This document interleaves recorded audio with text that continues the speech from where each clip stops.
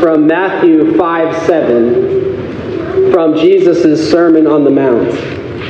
Blessed are the merciful, for they shall obtain mercy. And that is what I would like us to put our thoughts and attention on this morning, the concept of mercy. In particular, the mercy of God. Here what Jesus expresses to his hearers in the blessings that form the beginning of his Sermon on the Mount is he's describing the characteristics that describe the children of the kingdom of God. The kind of people, the characteristics that they have that make up those who form the citizens of God's kingdom. And he says, among the many things that he describes in describing is, he says, they are merciful. And they are blessed in being merciful, for they will obtain mercy. And, of course, the implication is, we ought to all be able to see, they shall obtain mercy from God. And, in fact, there's this tight connection, this interrelationship between being merciful and obtaining mercy. See, if you recognize your need of mercy from God, and if you have experienced receiving mercy from God, then you will also be more likely and more suited to show mercy to other people. If you don't think, on the other hand, in contrast, if you don't think that you need mercy, if you don't recognize that you have received mercy, then you will be unlikely to show mercy to others. So let us consider today how merciful God is and has been to us, that it might stir up in us mercy towards others. So let's consider this for a moment. If you consider the life of Jesus, the words of Jesus, the actions of Jesus, you see the embodiment of mercy, of the mercy of God, as God is made flesh and dwelt among us, and we beheld his glory. We beheld his characteristics. We behold in Jesus the very character of God in the flesh, and one of his preeminent qualities was he was someone who was full of mercy.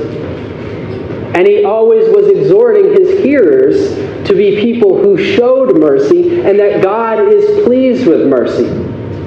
For example, one of the Old Testament scriptures that Jesus several times quoted to those that heard him was he quoted God speaking, saying, I will have mercy and not sacrifice.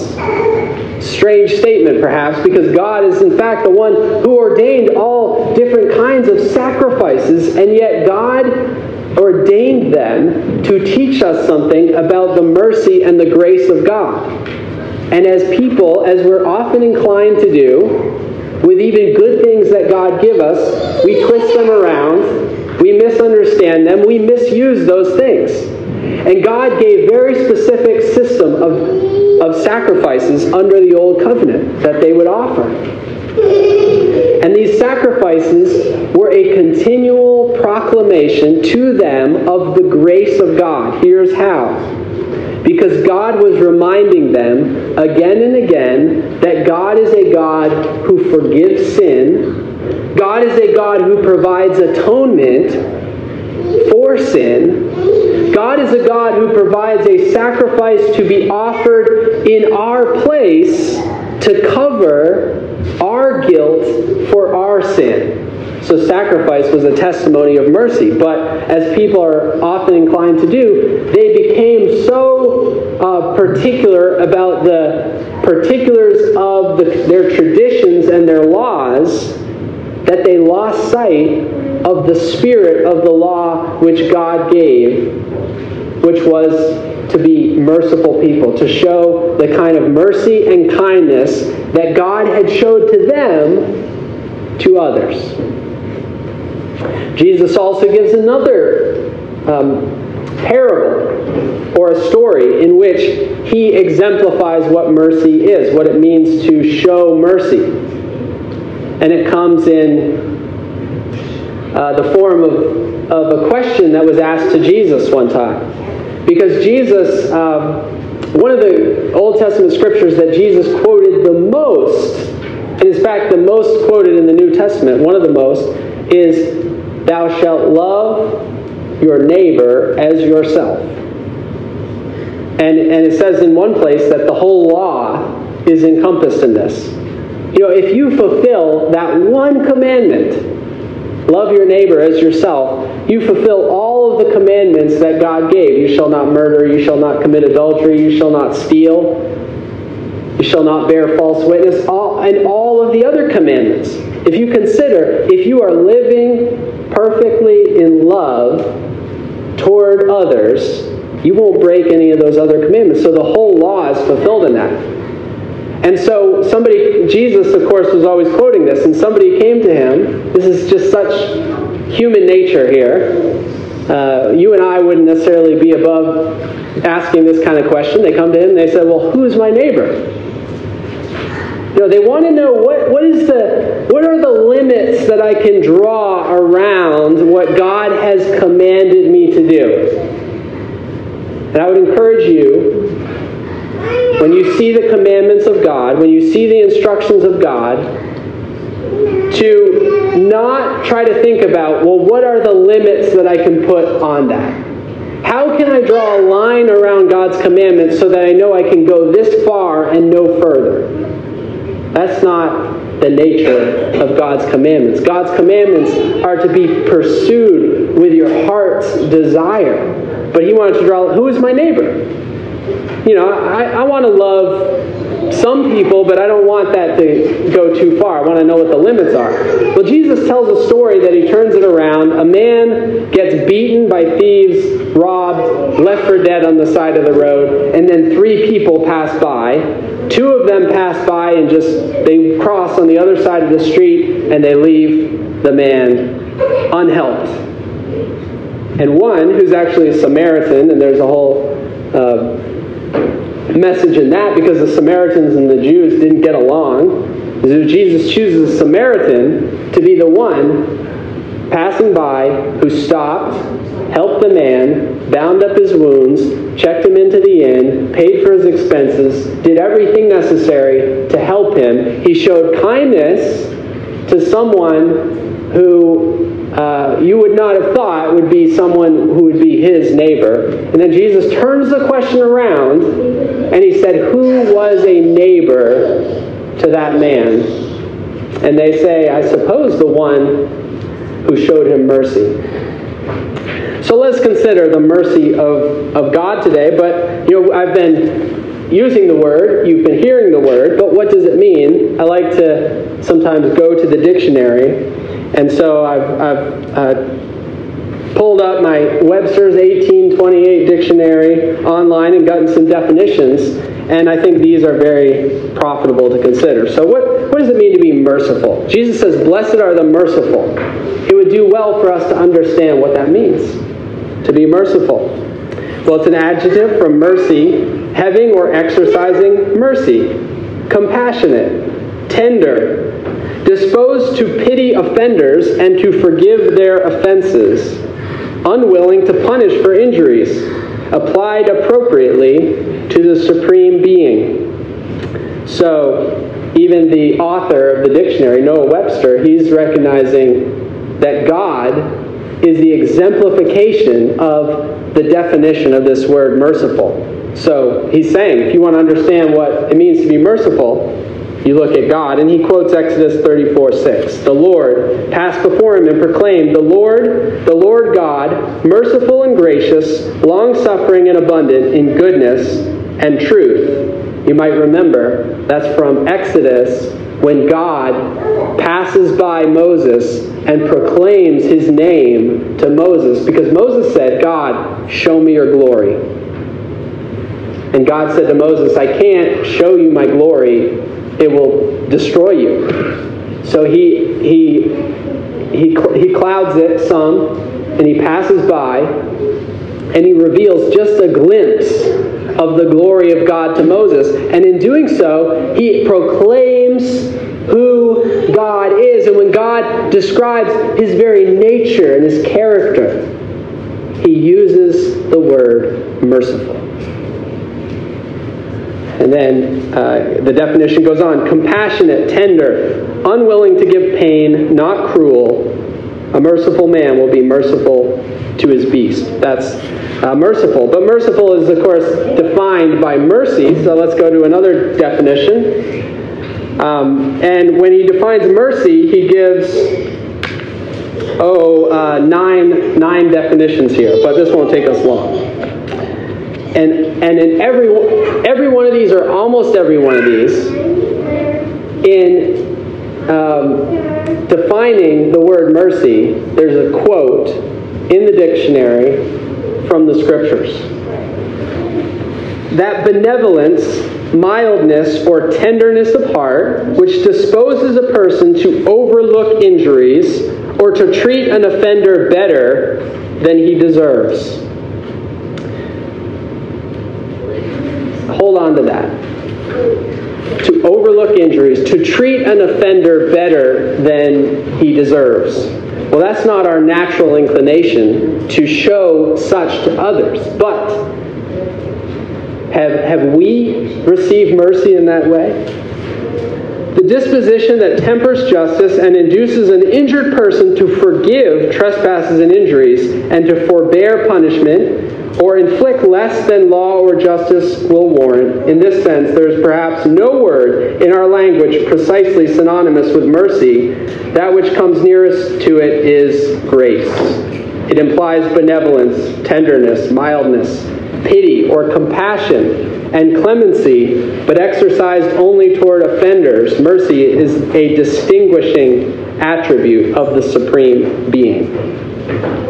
Numbers 14:18. The Lord is long-suffering and of great mercy, forgiving iniquity and transgression, and by no means clearing the guilty. So, God is the embodiment of that mercy. 2, an act or exercise of mercy or favor. It is a mercy that they escaped. 3, pity, compassion manifested towards a person in distress. Think about that man beaten and left for dead on the side of the road. Someone in need. Part of being merciful is extending kindness and pity to one who needs it. And that's at the essence of what Jesus' response was. Who is my neighbor? And Jesus says, here's a man who was in need. He needed a neighbor. He was desperate, and he needed compassion. Clemency and bounty. That quotes Proverbs 28:13. Mercy and truth preserve the king, and his throne is upheld by mercy. 5, charity, or the duties of charity and benevolence. 6, grace, favor. 7, eternal life, the fruit of mercy. 8, pardon. 9, the act of sparing or the forbearance of a violent act expected. The prisoner cried for mercy. So, again, there's a lot there, but my intention is not just to use the Webster's 1828 as a nice sermon outline, even though you could almost do that, but to give you a sense in your mind of what is encompassed in this word, because it's rich, multifaceted, and it describes for us the character of God and how He has related to us, shown us mercy. So let's consider God's mercy in a few different ways. First, we see God's mercy in the making and the keeping of His promises. God, by His nature, God created all things, and He is the ruler of His creation. And in that sense, we are obligated to Him and not He to us.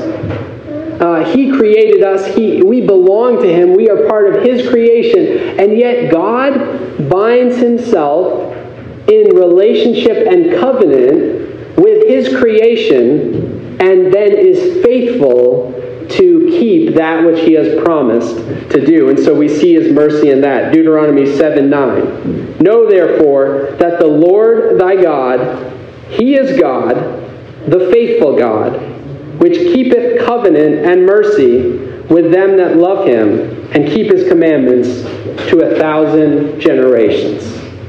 To 1,000 generations is what it says. And when you see that idea, 1,000 in the Bible, like God owns the cattle on 1,000 hills, it's talking about the vastness, the endlessness. And not as if the mercy of God will somehow stop after the 1,000th generation, but just saying as long as it continues, God's mercy is endless. It is eternal. His faithfulness will not end. We also see God's mercy in delivering his people.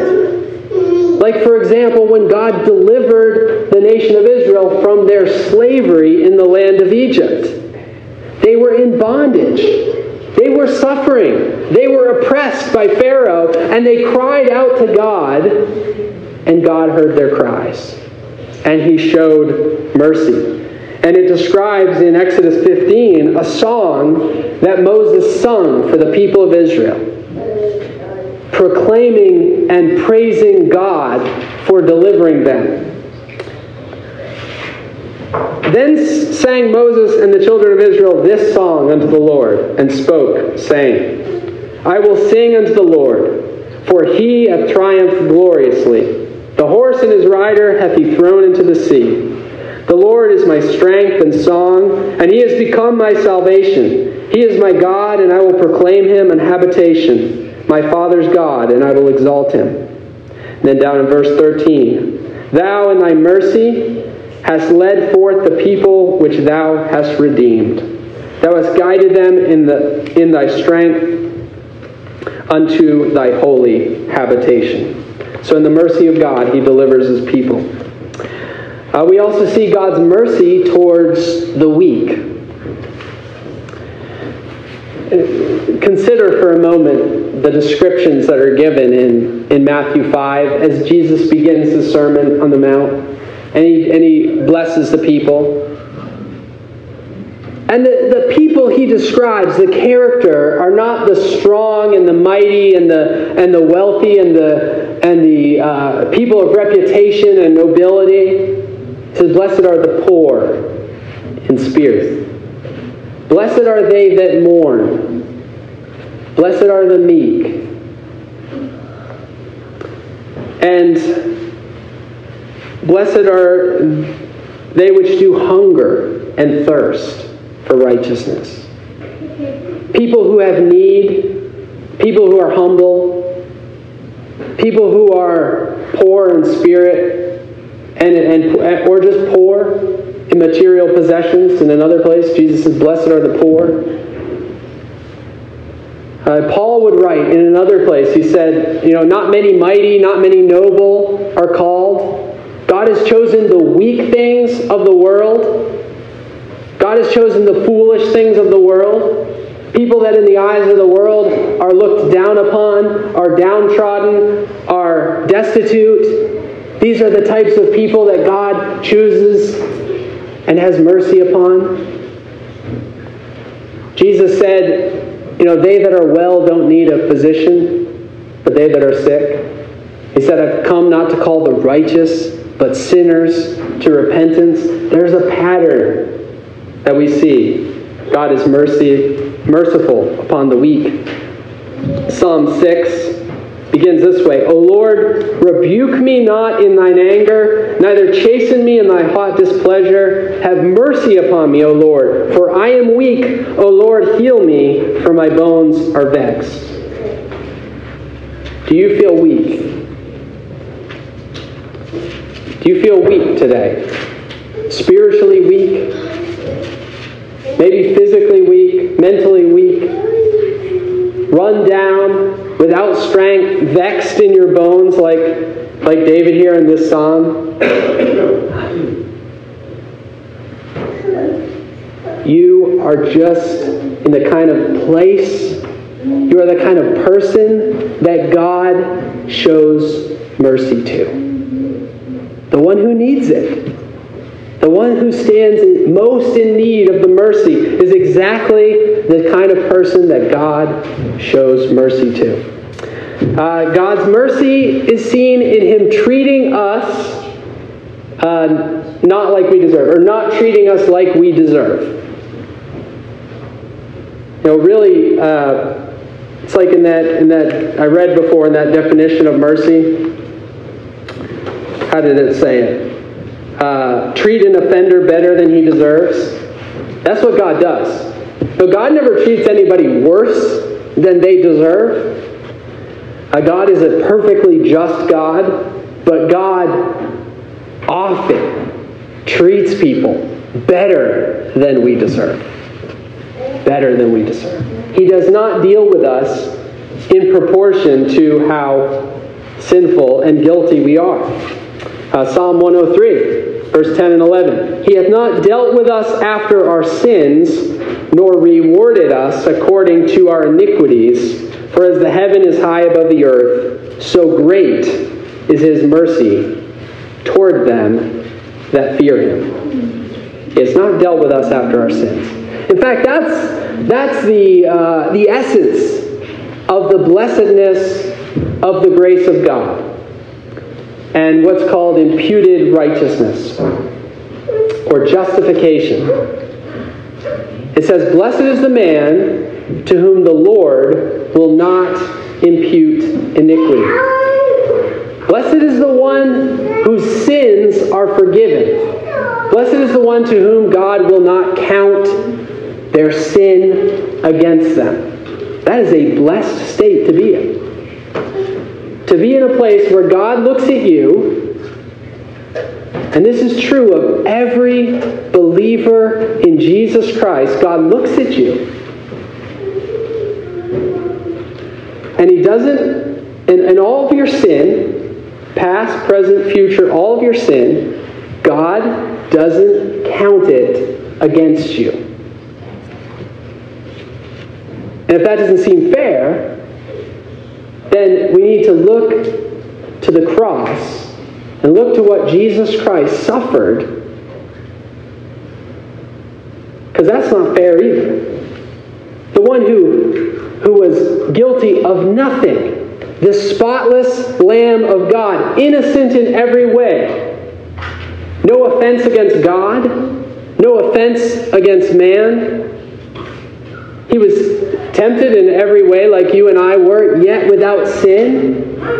And yet He suffered the wrath of man and the justice of God on the cross to bear the iniquities of His people, so that God can justly treat you and I far better than we deserve.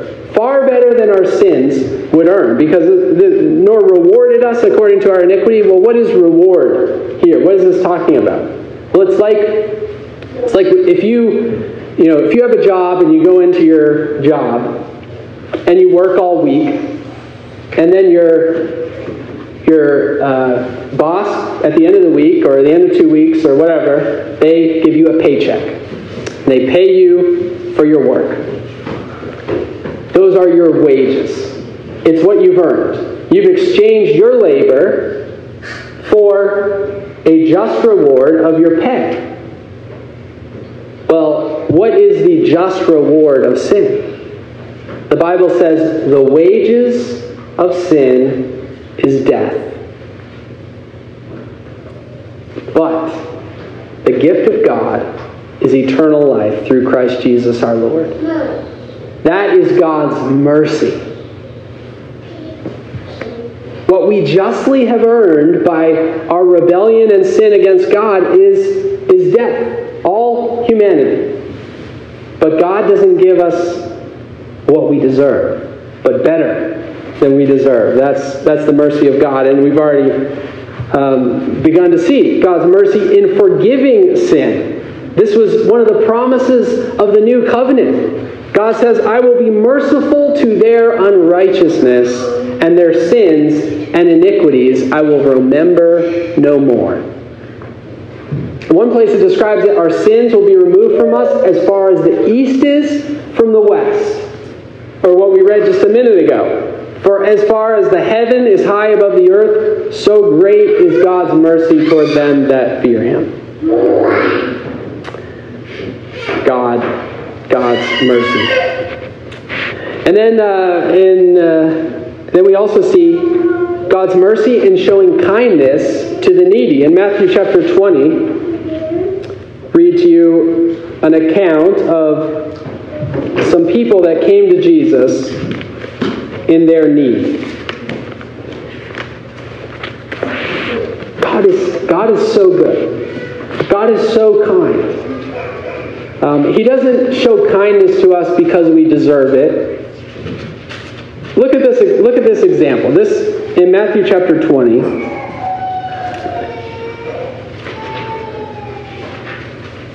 See, I'll start in verse 27.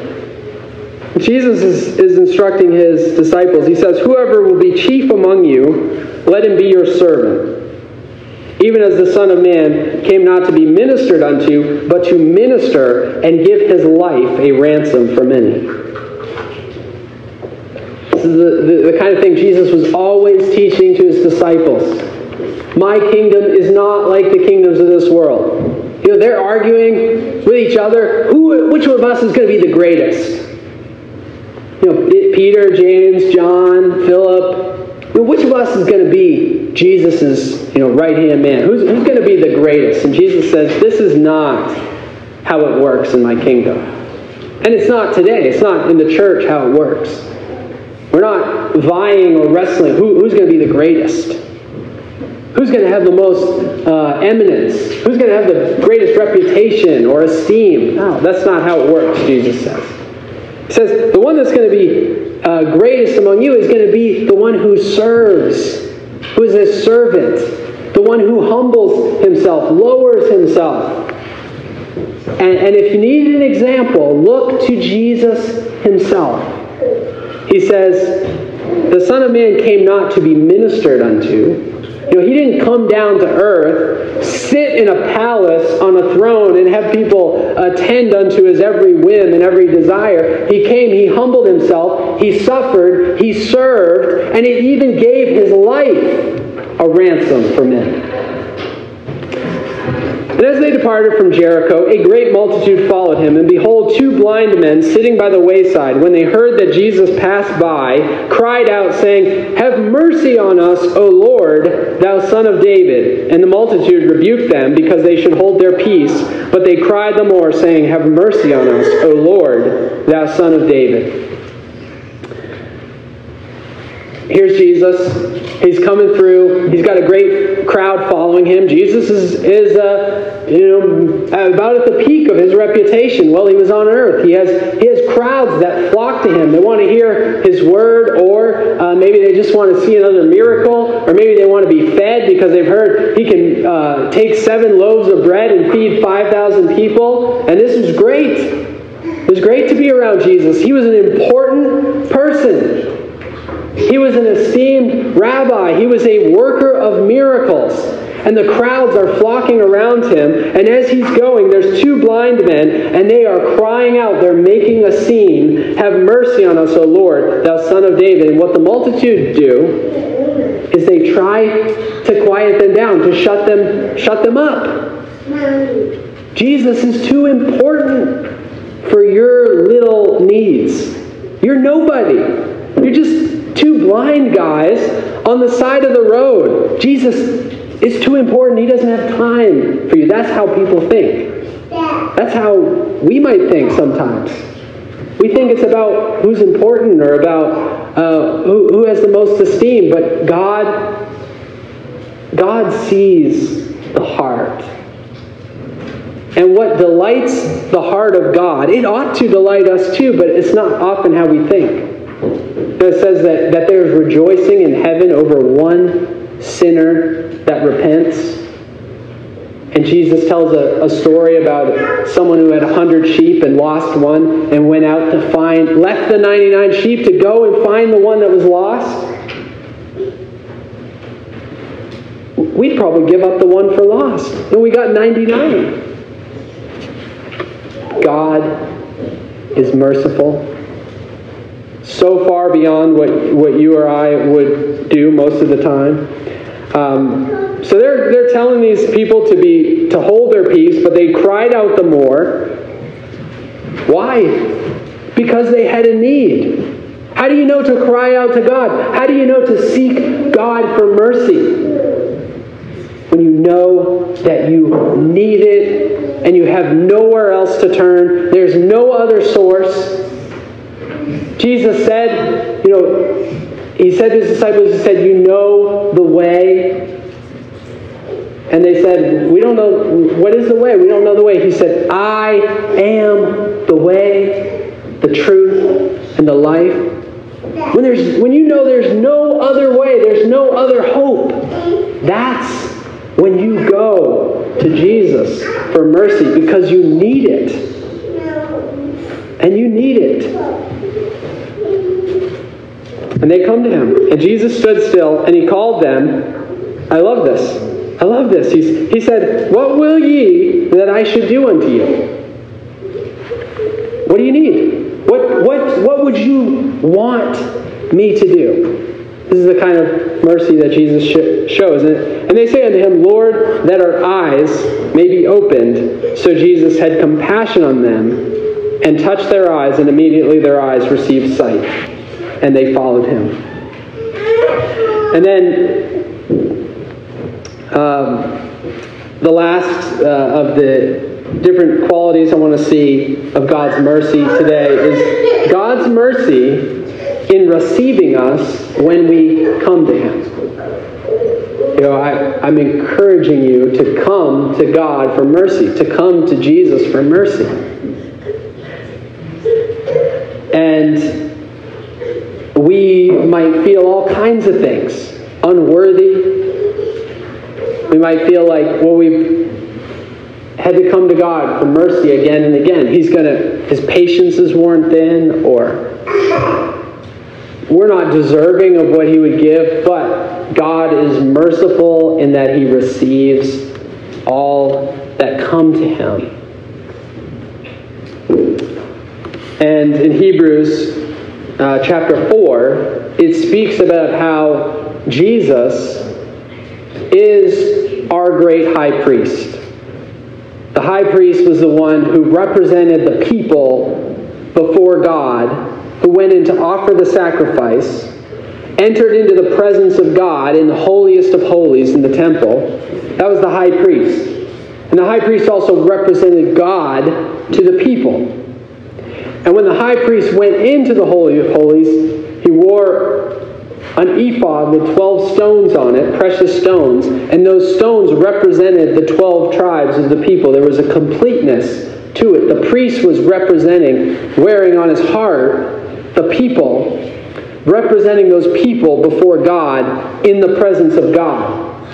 And in the holiest of holies, there were the furnishings of the inner sanctuary of the temple. There was the Ark of the Covenant, and inside on tables of stone was the law written, and several other things in there.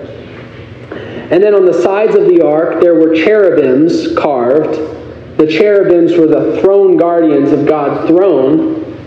And this was representative of the throne in the presence of God in a symbol on the earth in the inner sanctuary of the temple. And on top of the ark was something that was called the mercy seat. And there was nothing on it because they certainly were not ever going to make a carving or any kind of graven image to represent the transcendent, holy, living God. You can't do that. There's no way to represent it. So it was the mercy seat, and the presence of God would come down and dwell in their midst. And Jesus Christ is called our great high priest, and he is able to be a perfectly compassionate high priest. He knows what you are going through. That was one of the qualities of the priest. The priest was a person like you and me, a human being, in this flesh, experiencing the struggles, temptations, trials, weaknesses that you and I experience. And it says that of Jesus.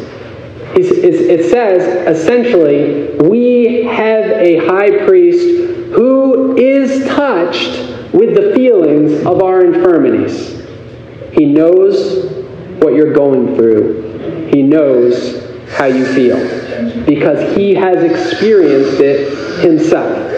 It says he was tempted in all points, like as we are. So he experienced temptation, trials in all the ways that we do, yet was without sin. And if you think that means Jesus doesn't know how strong and powerful temptation is because he never gave in, I will tell you that it is exactly the opposite of that. Who understands best the strength of temptation? The one who gives in right away, or the one who endures and presses on through the temptation and overcomes it? Who understands the strength of that temptation most? And so Jesus perfectly understands the magnitude of your suffering, the depth of your infirmity and weakness, and your temptations. And he fully overcame and endured and is perfect and without sin. And so we have a priest who is touched with the feelings of our infirmities. And so it says, "Let us, therefore, come boldly unto the throne of grace." Let's come boldly.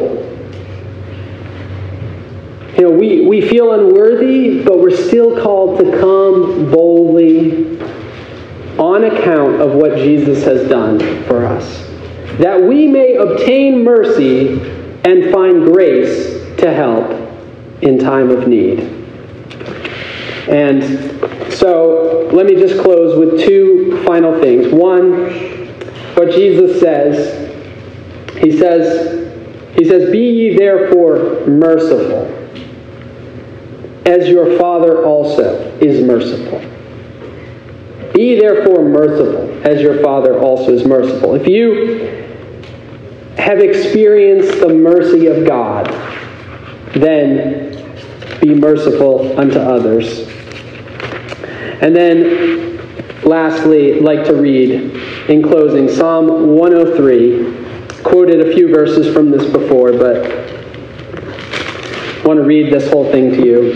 Psalm 103, a psalm of David, where David here, he pours out blessings to the Lord, who is worthy of all that praise, the praise of our very souls. Psalm 103. "Bless the Lord, O my soul, and all that is within me. Bless his holy name. Bless the Lord, O my soul, and forget not all his benefits, who forgiveth all thine iniquities, who healeth all thy diseases, who redeemeth thy life from destruction, who crowneth thee with loving kindness and tender mercies, who satisfies thy mouth with good things, so that thy youth is renewed like the eagles. The Lord executeth righteousness and judgment for all that are oppressed. He made known his ways unto Moses, his acts unto the children of Israel. The Lord is merciful and gracious, slow to anger, and plenteous in mercy. He will not always chide, neither will he keep his anger forever. He hath not dealt with us after our sins, nor rewarded us according to our iniquities. For as the heaven is high above the earth, so great is his mercy toward them that fear him. As far as the east is from the west, so far hath he removed our transgressions from us. Like as a father pitieth his children, so the Lord pitieth them that fear him. For he knoweth our frame. He remembers that we are dust. As for man, his days are as grass, as a flower of the field, so he flourishes. For the wind passeth over it, and it is gone, and the place thereof shall know it no more. But the mercy of the Lord is from everlasting to everlasting upon them that fear him, and his righteousness unto children's children, to such as keep his covenant, and to those that remember his commandments to do them. The Lord hath prepared his throne in the heavens, and his kingdom ruleth over all. Bless the Lord, ye his angels, that excel in strength, that do his commandments, hearkening unto the voice of his word. Bless ye the Lord, all ye his hosts, ye ministers of his that do his pleasure. Bless the Lord, all his works, in all places of his dominion. Bless the Lord, O my soul.